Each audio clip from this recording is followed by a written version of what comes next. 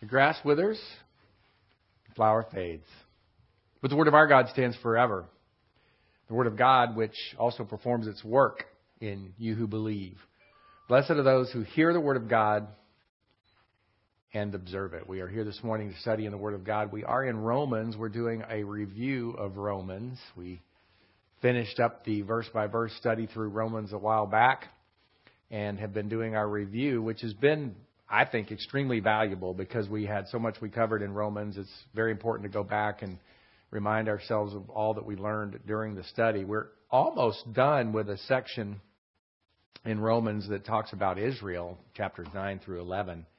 Pick back up where we left off this morning and make progress from there. We'll see how far we get, but we might very well wrap up that section on Israel and then be ready to look at a discussion on the church. We'll see.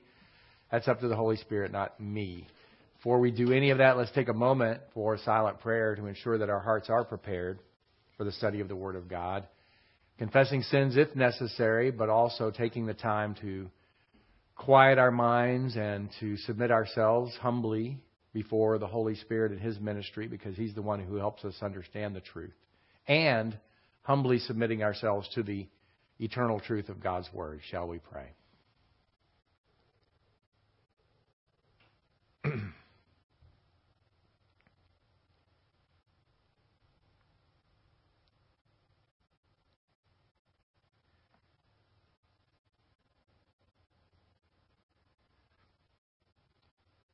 Most gracious and merciful and loving Heavenly Father, we thank You for blessing us with this opportunity to gather here at the church this morning. Thank You for the opportunity that my wife and I had to take a vacation. I thank You for the folks that were here last Sunday for the service while we were remote. I thank You for the opportunity we have once again to look into the truth of Your Word. We live in a world that is so full of deception and lies, perversion of the truth, all kinds of garbage that really just makes us sick to the stomach, honestly. But we are thankful that when we come to Your Word, we can find out what truth really is. We can learn what is true. And it is such a blessing to be able to have that truth, that measuring line by which we can gauge everything else that we encounter in our lives, that plumb line that does never gives us a distorted view of reality. It always shows us what is really true. So this morning, as we study Your Word, we pray that You'll help us to focus in on what it is that it's teaching us, that we might grow in the grace and knowledge of our Lord and Savior, Jesus Christ. We pray all of these things in His most precious and beautiful name. Amen. All right. This is where we left off. We are in the middle of a section, Romans 11, 25 through 32. We already looked at verses 25 through 27, and now we're picking back up in verse 28. Regarding the gospel, they are subjected to hostility for your sake, but regarding God's choice, they are the objects of His love. Remember, we're talking about Israel here. They are the objects of His love for the sake of the patriarchs, for the things bestowed by grace and the calling of God are irrevocable.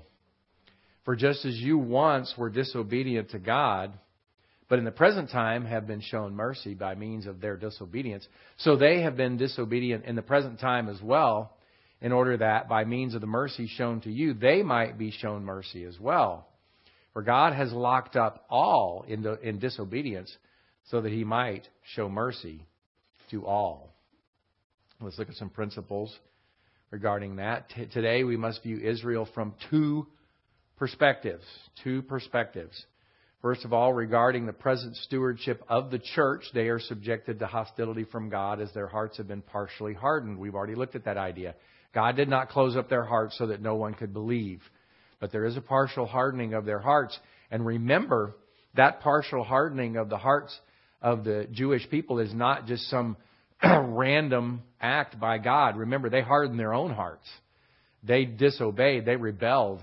They pushed against God in so many ways. It's amazing how much He put up with, to be honest with you.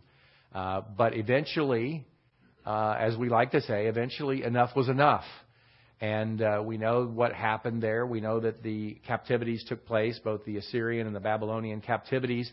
And then there was a restoration that took place. But then look what happened as we fast forward down the timeline and we get to the Lord Jesus Christ appearing on the earth, the Messiah, the Anointed One, appearing on the earth, coming to His people.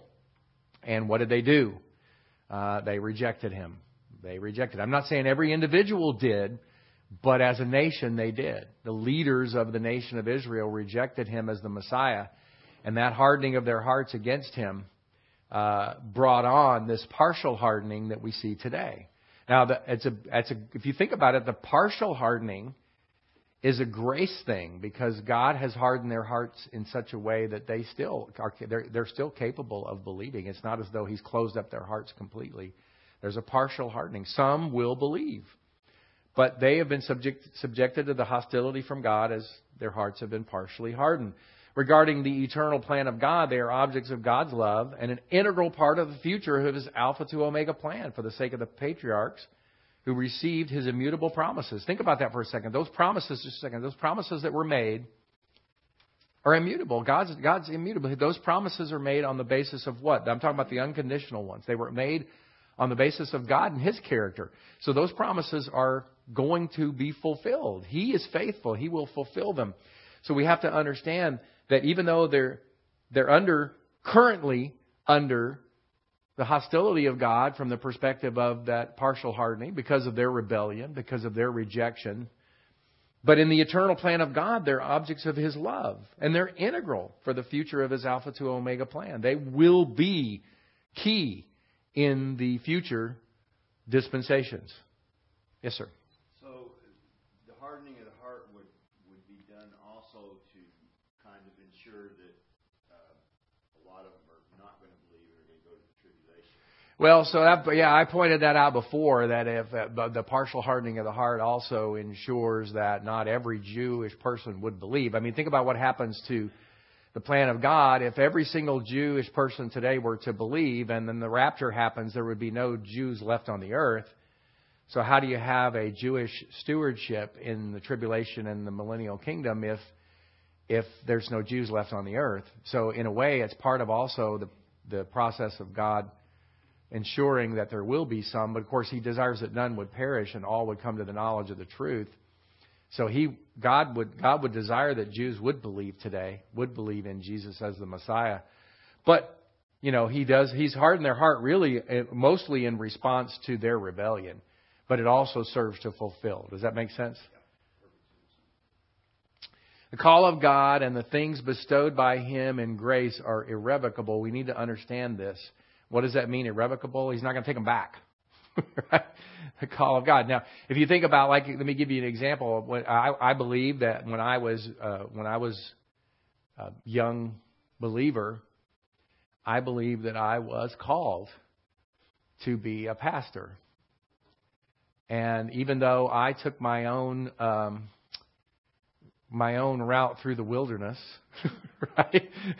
I eventually ended up responding to that call, and I ended up becoming a pastor. But His call didn't change, did it? Just because I went off into the weeds, His call didn't change. His call was still there. It was irrevocable. For Israel, this applies to all the benefits they enjoy as His chosen nation, as well as future blessings, right? All of those things that God said about them are true. The benefits as His chosen people and so on. For the church, this applies to spiritual gifts as well as our heavenly calling in Christ. And as you can see, we're going to look at some verses here. First of all, Romans 12:6 says, since we have spiritual gifts that differ according to the grace given to us, each gifted believer should actively function accordingly. If one has the spiritual gift of prophecy, he should actively use that gift according to the proportion of his faith. By the way, this goes on. I could read on through the rest of this. We will look at that, by the way, not right now. But what I want you to see is the very first part of this, 12:6a. Since we have spiritual gifts that differ according to the grace given to us, each gifted believer should actively function accordingly, right? So we've been called in the sense of gifts being given to us.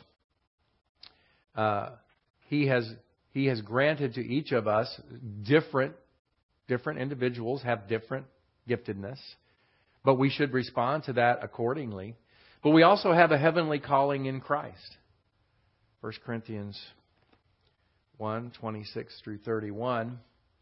For consider your calling, brethren. And this is a passage I really like here. That there were not many wise, according to the flesh. Not many mighty. Not many noble. But God has chosen the foolish things of the world to shame the wise. And God has chosen the weak things of the world to shame the things which are strong.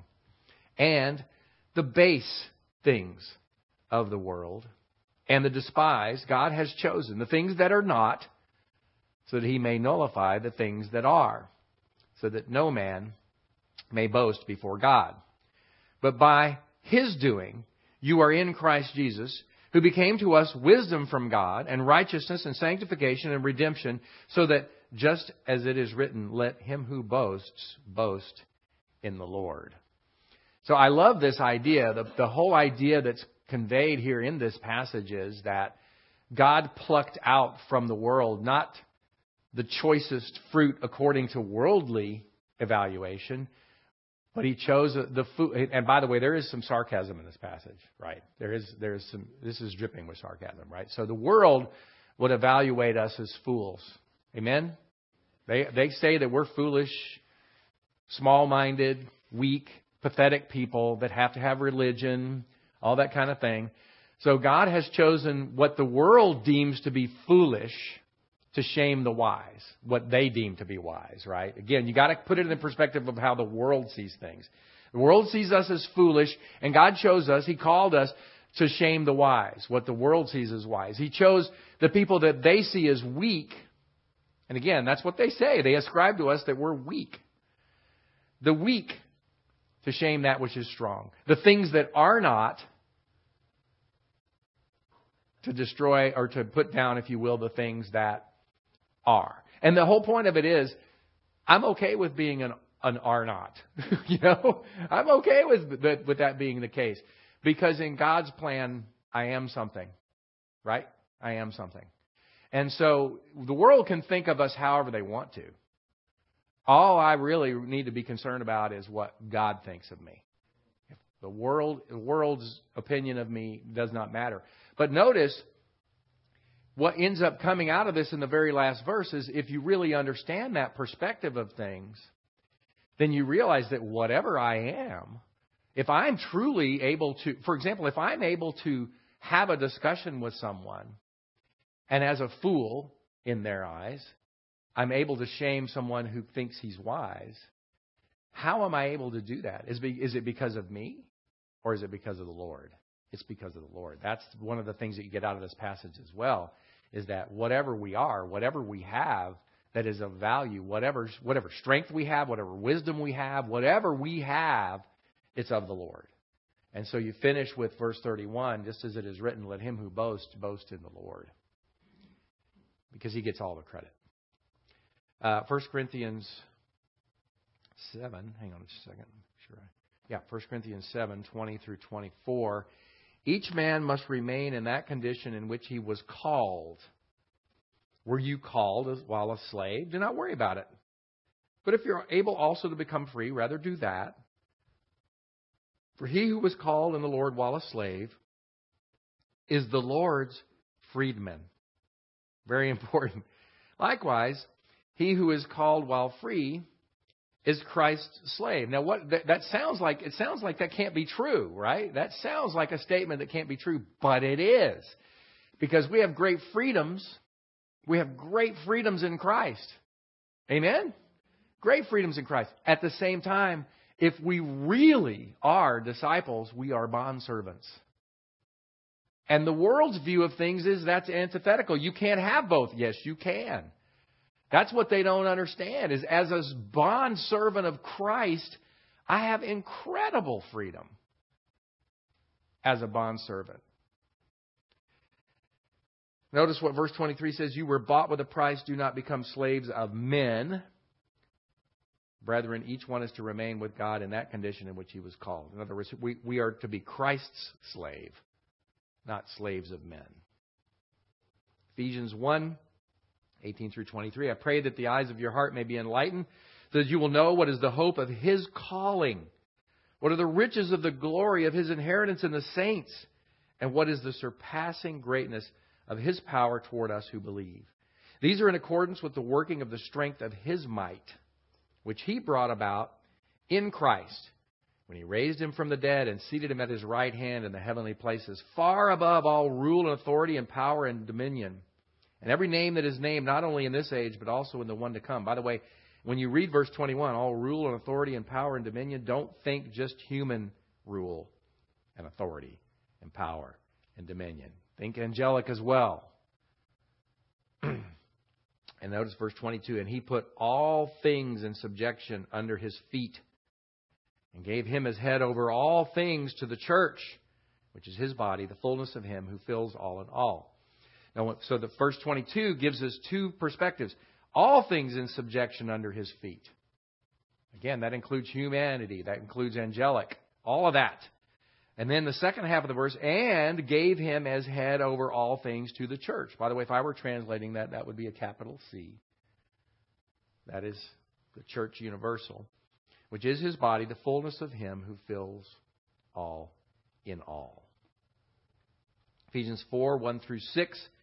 Therefore, I, the prisoner of the Lord, implore you to walk in a manner worthy of the calling with which you have been called, with all humility and gentleness, with patience, showing tolerance for one another in love, being diligent to preserve the unity of the Spirit in the bond of peace. There's one body and one Spirit, just as also you were called in one hope of your calling. One Lord, one faith, one baptism, one God and Father of all, who is over all and through all and in all. So we have a calling. We have an unbelievable calling, actually. We have been called to a life that's beyond anything that we ever could have thought of or deserved or anything else. We've been called to live a life of royalty, people. We are part of the royal family of God. Well, it doesn't matter what your background is. It doesn't matter if you, in the world's view, started out as a lowly peasant, right? It doesn't matter. We are all called to a life of royalty in the family of God, and that's an amazing calling. And so we should live according to that.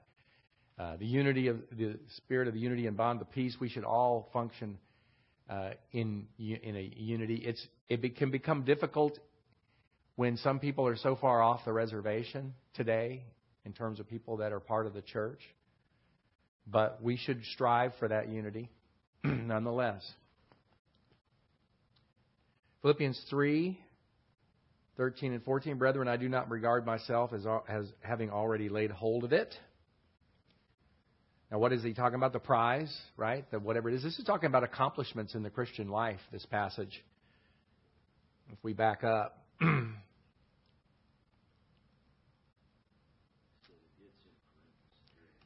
Verse 12, not that I have already obtained these things or have already become complete, but I press on so that I may lay hold of that for which I also was laid hold of by Christ Jesus. Brethren, I do not regard myself as having already laid hold of it, but I focus on forgetting what lies behind and striving forward to what lies ahead. I press on. Notice what it says in verse 14.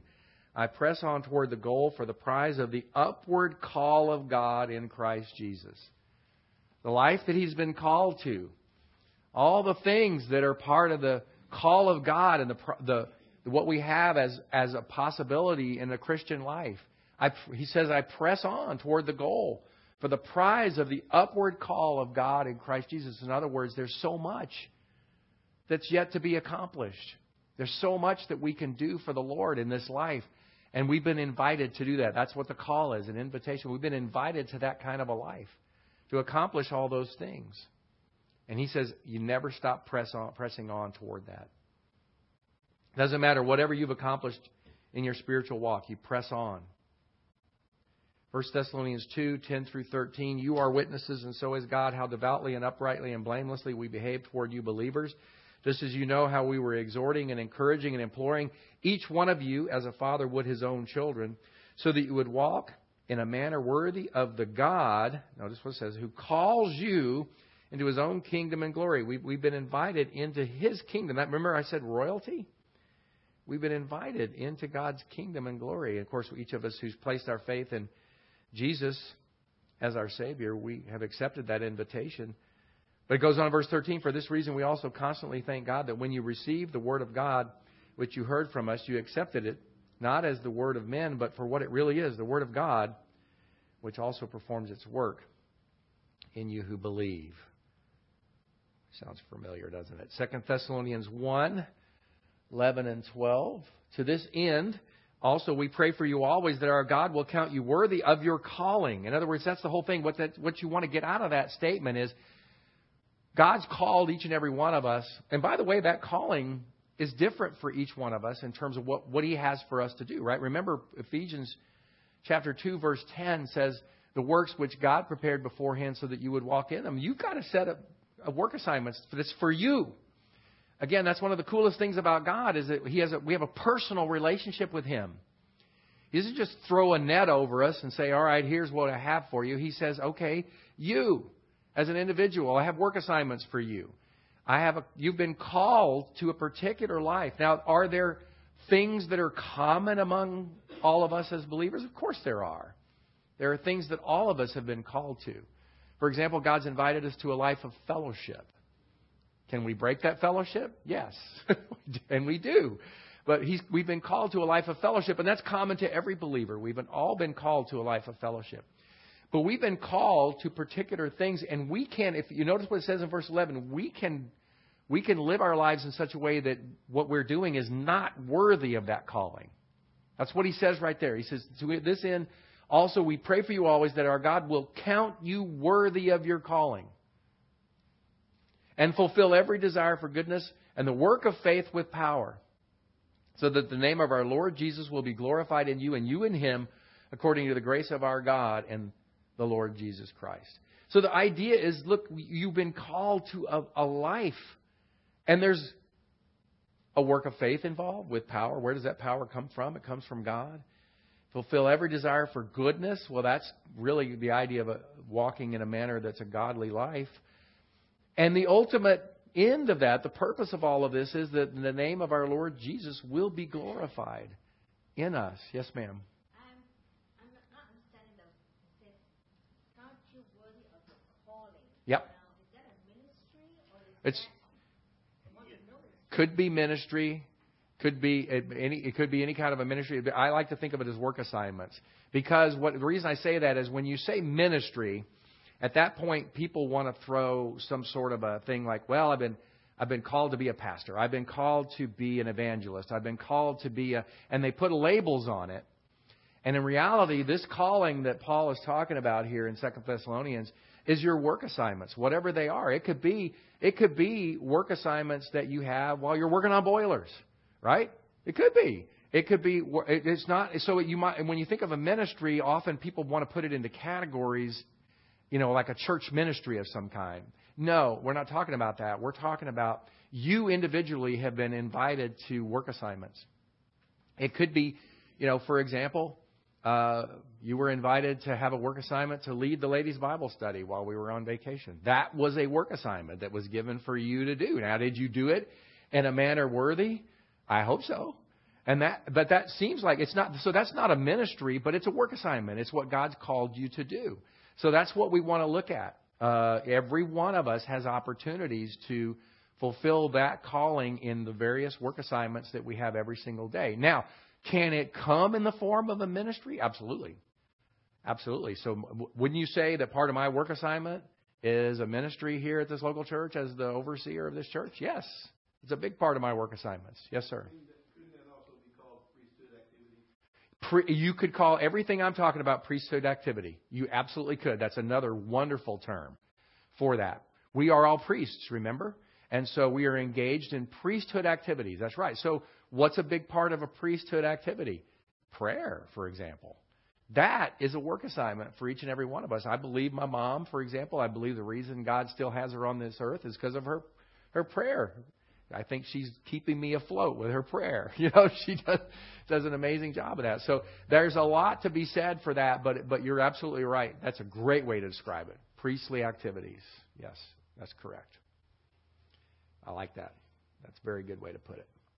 2 Timothy 1, 8 through 11, therefore do not be ashamed of the testimony of our Lord or of me, his prisoner, but join with me in suffering for the gospel, according to the power of God, who has saved us and called us with a holy calling, not according to our works, but according to his own purpose and grace, which was granted us in Christ Jesus from all eternity, but now has been revealed by the appearing of our Savior, Christ Jesus, who abolished death and brought life and immortality to light through the gospel,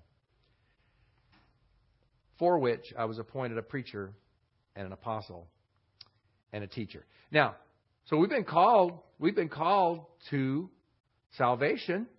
Amen? We've been called to salvation. All of us were invited to believe in Jesus Christ as our personal Savior. But notice that I think it's very important to look at the terminology there, not according to our works. That's human effort. That's human good. Right? It's according to his own purpose and grace. So when we are functioning, even in the Christian life, beyond just accepting Jesus as our Savior, beyond our own salvation, when we're functioning in the Christian life, it's not about our works. It's about the works which God prepared beforehand so that we would walk in them. His works, his power, his wisdom. That's what it's all about. So don't get caught up in your own activities. Remember what God is doing. Hebrews 3:1, therefore, holy brethren, partakers of a heavenly calling, consider Jesus the apostle and high priest of our confession. It goes on beyond all that. Think about that for a second. It kind of goes back to what Dave mentioned. The idea, he is our high priest. We are all operating in priestly functions in this dispensation. God's plan for Israel, including their future restored stewardship, is recorded in the Old Testament Scriptures. Here we need to remember is not only God's plan for Israel in the past, but God's plan for Israel in their future restored stewardship is recorded in the Old Testament Scriptures. I think it's interesting as we've been reading through some of the books of the Bible we've been reading recently in our 2-year reading plan, we see a restoration that took place back then. The idea that they were taken into captivity in Assyria and also Babylon. And then after the 70 years, which was promised, by the way, after the 70 years, which was promised, they were able to return and start rebuilding the wall and start rebuilding the city and so on and so forth after Jerusalem was sacked by the Babylonians and so on. So they were able to do that. But when you read through those passages, all of a sudden you read about a passage and you go, wait a minute. That never got fulfilled back then when the restoration took place. Well, why is that? Because we have in those passages what at least Pastor Bob Bolander at Austin Bible Church coined the term a prophetic shift. So we had a passage where we were talking about that restoration that took place back then, and all of a sudden, boom, we're not talking about that anymore. We're talking about a future restoration where Jesus Christ himself is going to be on the throne, reigning as king, and so on and so forth. And so you have these prophetic shifts that take place. But it's all recorded in there. All of that's in there. You can find out all about it. If you want to learn about Israel's future, you can actually learn a whole lot about it in the Old Testament, can't you? It's there. It's recorded in the Old Testament Scriptures. God's plan for the Jewish people to be part of the church today was never revealed in the Old Testament. The idea that there would be a stewardship that exists today that would be made up of both people who were born Jews and born Gentiles that would be part of a body of believers where there is no Jew or Gentile, the idea that there would be a unique and totally believer-based stewardship that would exist in God's timeline was never revealed in the Old Testament. And so that Jews could be part of this was a mystery. It was never revealed.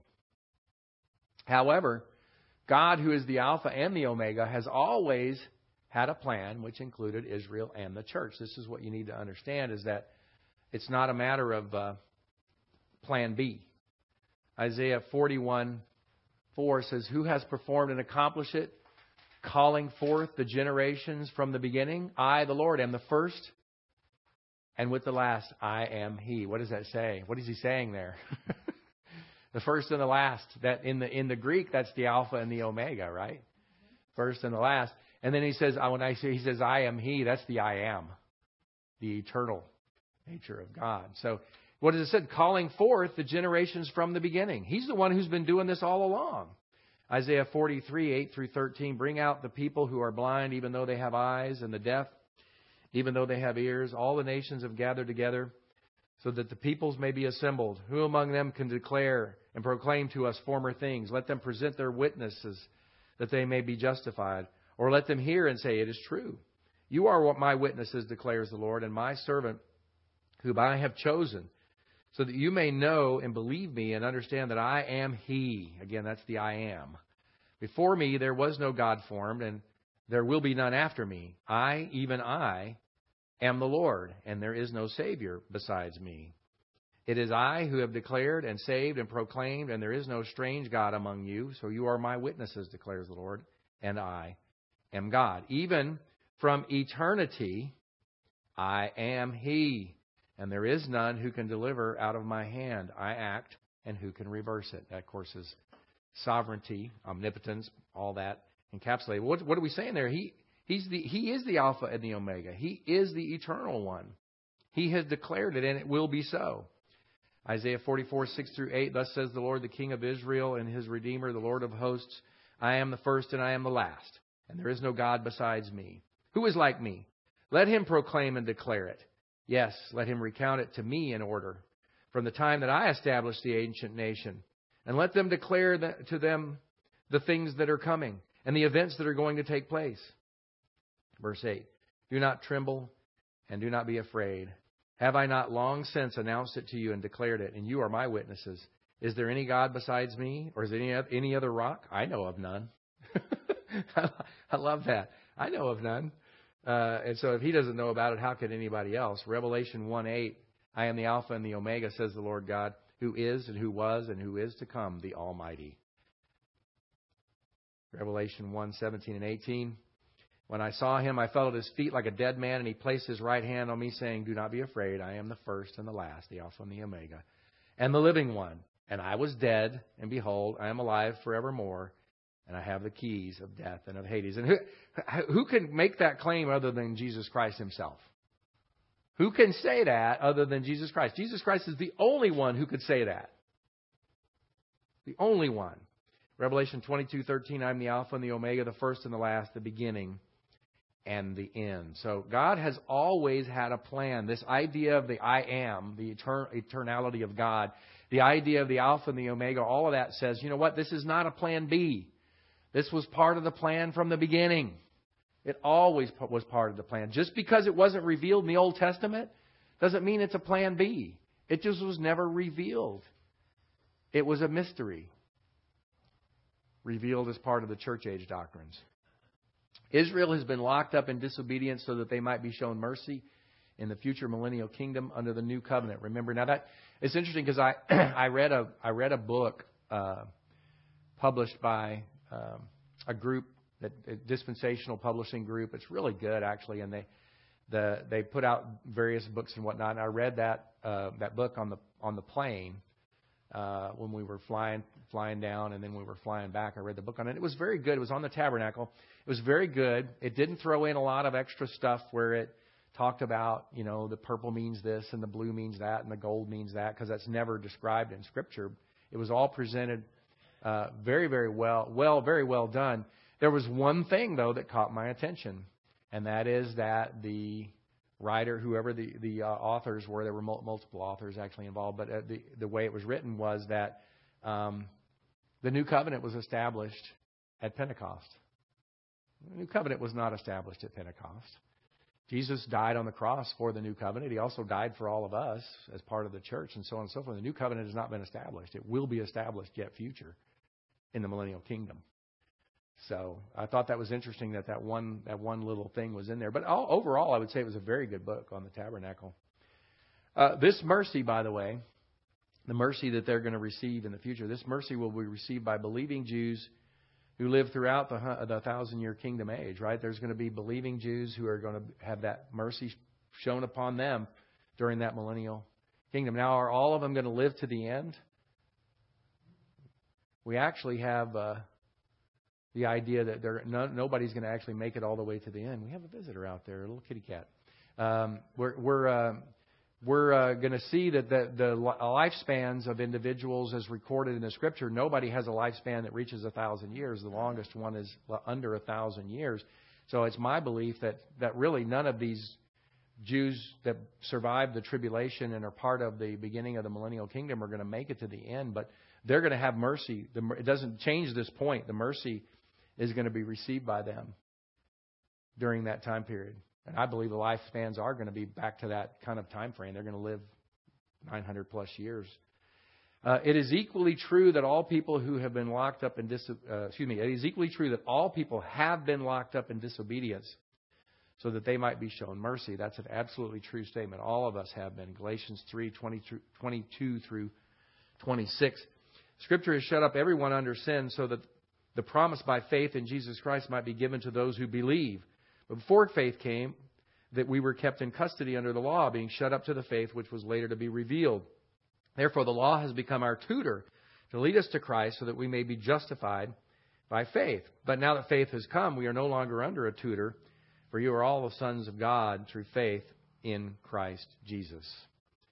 So the idea is that that the law was supposed to be a tutor to lead us to Christ. It was supposed to be a tutor back then, not just today, but back then. Remember, it was by grace through faith back then as well. All right, we're going to get to the next section here. Glory be to God. Chapter 11, verses 33 through 36. Oh, the depth of the abundance, both of the wisdom and knowledge of God. How unsearchable are His judgments and unfathomable His ways. For who has known the mind of the Lord, or who became His counselor? Or who has first given to Him that it might be paid back to Him again? For from Him and through Him and to Him are all things. To Him be the glory forever. Amen. Let's get some principles on that. The fullness of God is indeed unsearchable and unfathomable. Who among us knows everything there is to know about God? Remember, we're talking about the fullness of God. Do we know things about God? Yeah, we do. I hope you do. I hope you've learned things about God under the ministry here and other ministries that you've been under, that you've learned things about God as you read the Bible and so on. But the fullness of God, none of us understands Him completely. Job 11, verses 7 through 9. Can you discover the depths of God? Can you discover the limits of the Almighty? They are as high as the heavens. What can you do? Deeper than Sheol, what can you know? Its measure is longer than the earth and broader than the sea. That's just to give us some sort of a sense of it, right? Verse 9 is some sort of a sense of it. I mean, we can't ever come to fully know God. I mean, He is infinite. We are finite. Job 37:5, God thunders with His voice wondrously, doing great things which we cannot comprehend. Right? We try to understand them to the degree that we can.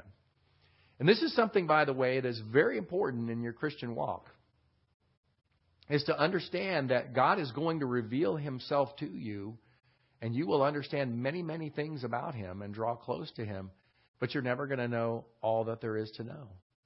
You will never know all that there is to know. He's going to be doing things which we don't understand. Now, I can point to one thing right now that I don't understand. Why is He putting up with us? I don't understand it. If I were the one in charge, I'd be saying, "You guys, you're out of here." What a waste! What a waste of oxygen, right? I mean, you guys are pathetic with all this stupid stuff that y'all are doing. I mean, we're getting more and more idiotic every day. I mean, it's unbelievable. I almost don't want to read the news anymore. All right, Isaiah 40 and verse 28. Do you not know? Have you not heard?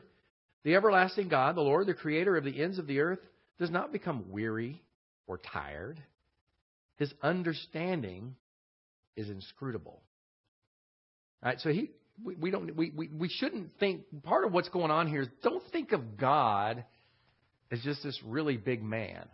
I think some people have this view of God that way, and I think it's because of all the some of it's because of the language of accommodation that we have in Scriptures, describing, the hand of God, the arm of God, the face of God and so on and so forth, right? And there's all kinds of things you can get out of that. But we shouldn't think of God as this really big man who is really powerful dude, right? And we shouldn't think of him as like Atlas or something. We should realize it's not like that. God doesn't ever get tired. Now, does he get tired of us? Yeah, that's a different thing, right? Again, that's still language of accommodation. He eventually got tired of Israel, didn't he? But he wasn't tired, exhausted, and his understanding is inscrutable. What he knows, we can never fully grasp. And that's one of the reasons, one of the most, in my opinion, one of the greatest things about prayer is there's something going on, and you have a burden, and you lift it up before God in prayer, knowing, at least I do, knowing that you don't know all the details of it. And in fact, what you would like to see happen may not even be the right thing to happen. But you're lifting up a prayer, placing a burden before Almighty God who has infinite understanding. And He's the one who's going to bring about the result in a way that we wouldn't necessarily think is what would happen. And it's because He has infinite knowledge. We don't. Isaiah 55, 8 and 9, for my thoughts, you almost knew we had to go to this passage. For my thoughts are not your thoughts, nor are my ways nor are your ways my ways, declares the Lord. Let me read that again. For my thoughts are not your thoughts, nor are your ways my ways, declares the Lord. For as the heavens are higher than the earth, so are my ways higher than your ways, and my thoughts than your thoughts. So, and that's if you look at the curve of your spiritual growth, I hope it's going up this way, right? Sometimes we do this, right? but hopefully it's a curve where you're gradually growing in the faith, right? It's happening this way, but it's always going to be so far below where God's understanding is that you can't even really. That's why this passage is really trying to describe this. For as the heavens are higher than the earth, the idea is, it's way out there, and you're over here somewhere. You're never going to even be close. Now, that's not to be discouraging, by the way. That's not why this passage is here. It's not to be discouraging. It's to help us put it into perspective, that creator-creature distinction, right? The creator-creature distinction. We should have that clear in our minds. This does not negate the fact that we do search for God and find Him, and that's what I was talking about earlier. Deuteronomy 4:29. But from there you will seek the Lord your God, and you will find Him if you search for Him with all your heart and all your soul. In other words, we can find God. We can come to know Him. Jeremiah 29:13. You will seek me and find me when you search for me with all your heart. So God is findable. Just because He's God and we're not doesn't mean He's not findable. Doesn't mean He's. See, that's the problem. We have an amazing blessing as born again believers in Jesus Christ of understanding who God really is, and we understand that He's a personal God, right? He's a personal God. We have a personal relationship with Him. It's not that He's unfindable.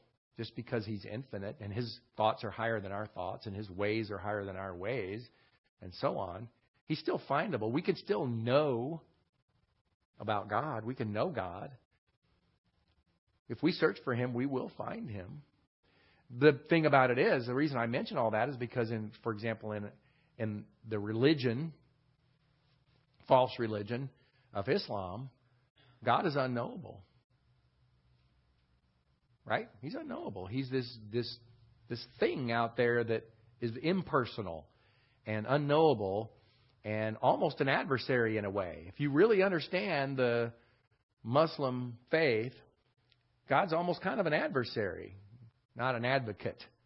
Look at verses like 1 John 2:2. He's our advocate. That's not language you'll ever find in Islamic texts. Because it's a false religion, because it's not really God. That's why. This does not change the fact that with God's help, we can fathom many things about Him. That's what I've been trying to say all along. There are a lot of things we can know about God. Proverbs 2:4-6. If you seek her, this is wisdom.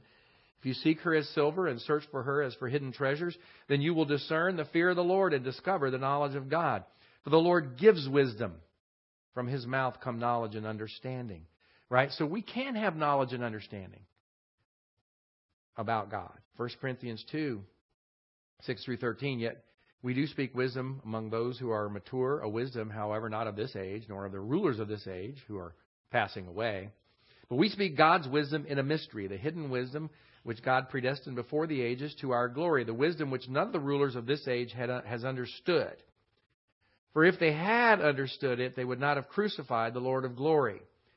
But just as it is written, things which eye has not seen and ear has not heard, and which have not entered the heart of man, all that God has prepared for those who love Him. For to us God revealed them through the Spirit, for the Spirit searches all things, even the depths of God. Let me see how far I'm going. I'm going to verse 13. For who among men knows the thoughts of a man, except the spirit of the man which is in him? Even so the thoughts of God no one knows except the Spirit of God. Now we have received not the spirit of the world, but the Spirit who is from God, so that we may know the things freely given to us by God. Now let me read that again. We have received not the spirit of the world, but the Spirit is from God, so that we may know the things freely given to us by God. In other words, what we can know about God is what He has revealed to us. You see what I'm saying? He has revealed Himself to us, and what we can know about Him is what He's revealed to us, those things which are freely given to us by God. Which things we also speak not in words taught by human wisdom, but in those taught by the Spirit, combining spiritual with spiritual. You know, I don't like this translation, spiritual thoughts with spiritual words. Combining spiritual with spiritual, I believe that is the interconnection between the human spirit and the Holy Spirit. The fact that God communicates to us through the Holy Spirit, through our human spirit, which unbelievers don't have a living human spirit, but believers do. And He communicates through that. Now, notice what it says, though. We can know the things freely given to us by God. Everything that He has revealed to us, everything that He has freely given to us, we may know those things. So that's why we should try to study and learn and know everything that God has freely given to us, right? That's what we should strive to do. But recognizing that He is the Creator, we are the creatures. Ephesians 3, 8 through 10, to me, the very least of all saints, this grace was given to preach to the Gentiles the unfathomable riches of Christ. So we speak about things that are unfathomable. You would say, well, why would you even do that? If it's unfathomable, then people can't fathom it. Yeah, but we're going to speak about it anyway because it is true. These things are true about God, the unfathomable riches of Christ. And to bring to light what is the administration of the mystery, which for ages has been hidden in God, who created all things, so that the manifold wisdom of God might now be made known through the church to the rulers and the authorities in the heavenly places. So what we have today, this is an even greater thing to understand. What we have today as part of this stewardship, as part of this dispensation, is we've had mystery doctrines revealed to us that even the angels didn't know about. And as we understand them and as we live them and as we proclaim them, as we are the stewards of this mystery, if you will, we're being observed by the authorities in the heavenly places. They're watching this, and it's still an amazing thing. Even to this day, right, almost 2,000 years into the church age, it's still an amazing thing to the angels because it was never revealed previously.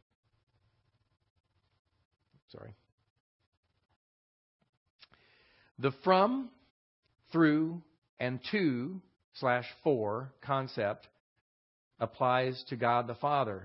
We need to understand that. Hebrews 2:10 said it was fitting for Him, for whom are all things, and through whom are all things, in bringing many sons to glory, to perfect the author of their salvation through suffering. See, I believe this should be capitalized differently, but the idea here is that this is talking about the Father. For Him, for whom are all things, and through whom are all things, and bringing many sons to glory. This is talking about the Father. It is fitting that for, through, to concept. The from, through, and to, for concept applies to Jesus Christ as well. Colossians 1:16. With the result that by Him all things were created, both in the heavens and on the earth, visible and invisible, whether thrones or dominions or rulers or authorities, all things have been created through Him and for Him. Now, this is talking about Christ. So we have one passage that's talking about the Father. We have another passage that's talking about the Son. Is that a problem? No, both are God. With the Son, it's even more interesting because He's in hypostatic union as those things are taking place. The from, through, and to, for concept applies to God the Father and Jesus Christ both. That's what we're establishing here.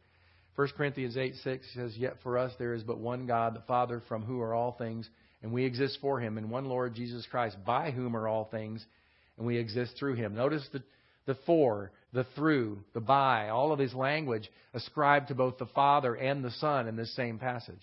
Right? We shouldn't have a problem with that.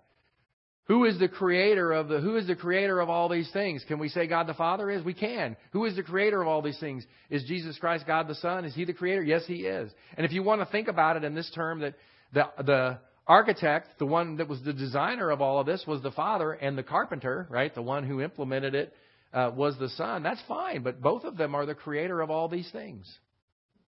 Right? Not a problem. I don't have a problem with that whatsoever. The Father and the Son are the creator of all these things. This makes complete sense because as a believer we know that God the Father and God the Son are one. John 1, and 2, in the beginning was the Word, and the Word was with God, and the Word was God. He was in the beginning with God. By the way, that's hypostatic union right there. Because it's talking about the humanity and the deity of Christ both. He was God. He was with God. Both are true because it's a hypostatic union. John 10:30, "I and the Father are one." And the Jews just loved that message, right? Verse 31, they picked up stones again to stone Him because He was saying that He was God. And they didn't like it. They didn't like that message. To them it was blasphemy. Now, in some ways, I want you to realize in some ways you have to look at what they did and at least respect the fact that they, according to what they were believing, now again, remember they were rejecting Him, but according to what they were believing, that was blasphemous. For Him to say that He was God, that was blasphemous. So, according to their faith, they responded the way they should have because it was blasphemy.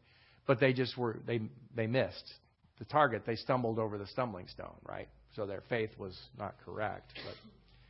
But this makes the oneness of the church through our fellowship with one another and with God the Father and Jesus Christ even more amazing, if you think about it, right? The idea of the oneness of the Father and the Son, the fact that all the throughs and froms and fors and all those things apply to the Father and the Son. We have a oneness in this church, capital C, through our fellowship with one another and with God the Father and with Jesus Christ. It's even more amazing. John 17:11, that's the high priestly prayer here. "I am no longer in the world, and yet they themselves are in the world. And I come to you, Holy Father, keep them in your name, the name which you have given me, that they may be one, even as we are." Now see, think about that for a second. Jesus in this prayer is saying He wants us to all be one, even as He and the Father are one. Now what does that mean? The Father and the Son, are they always like-minded? They are. They are always like-minded. The church should be. Is the church? No. But that would be the optimal, wouldn't it? If the church were like-minded. Now I promise you that the people that are part of the church that are already in heaven, they're pretty like-minded with God right now, right? The ones that are on this earth is where the problem exists. That's where the problem is. We got a lot of people who are not as they should be.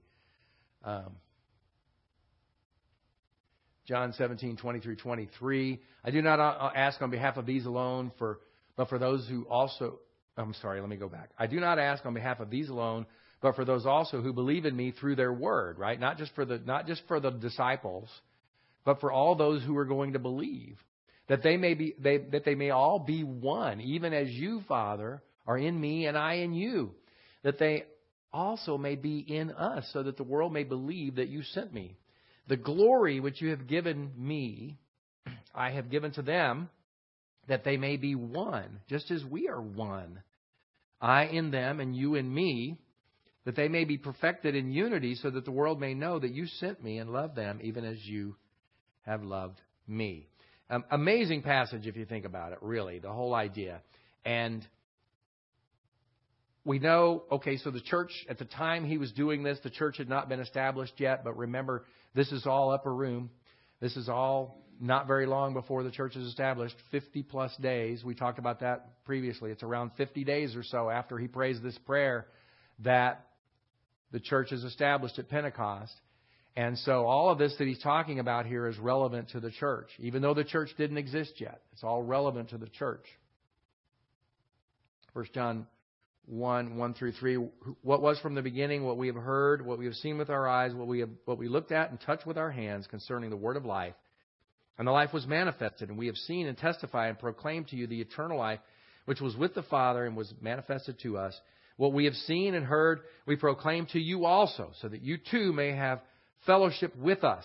And indeed, our fellowship is with the Father and with His Son, Jesus Christ. See, that's the whole thing. The fellowship that we have is true fellowship if it's fellowship that we have with one another and with God. If we get together and we are not having fellowship with God at the moment, and yet we seem to be having some kind of fellowship, it's probably a little mutual admiration society that's developed, and we're all agreeing in our carnality, right? We're all like-minded in our carnality. That's not Christian fellowship. We want to have fellowship that is with the Father and with the Son and with one another.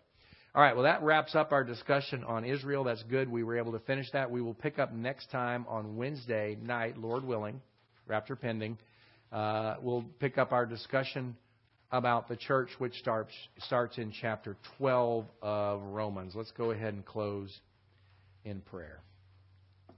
Heavenly Father, thank you for our time of study this morning. Thank you for just the depths of information that we can get from your word.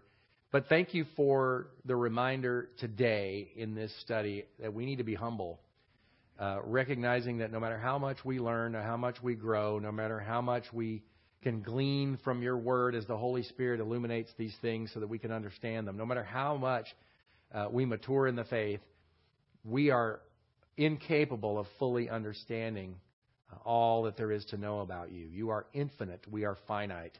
Help us to respect that. Help us to appreciate all that has been freely given to us. And help us to explore that, to learn as much as we can know. You want us to learn all about the things that have been revealed to us about you. But we are creatures. You are the Creator. You are infinite. We are finite. Help us to respect that and help us to appreciate that there's so much more about you that we will learn throughout eternity. And that's a blessing. That's an amazing thing to contemplate. And help us to understand what an amazing thing it is to be able to come to you in prayer, to offer up our prayers to you, the one who does have infinite knowledge, the one who truly understands all the ramifications of what might take place.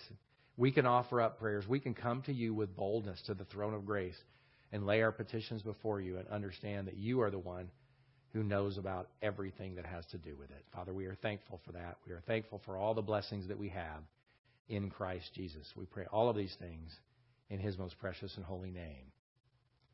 Amen.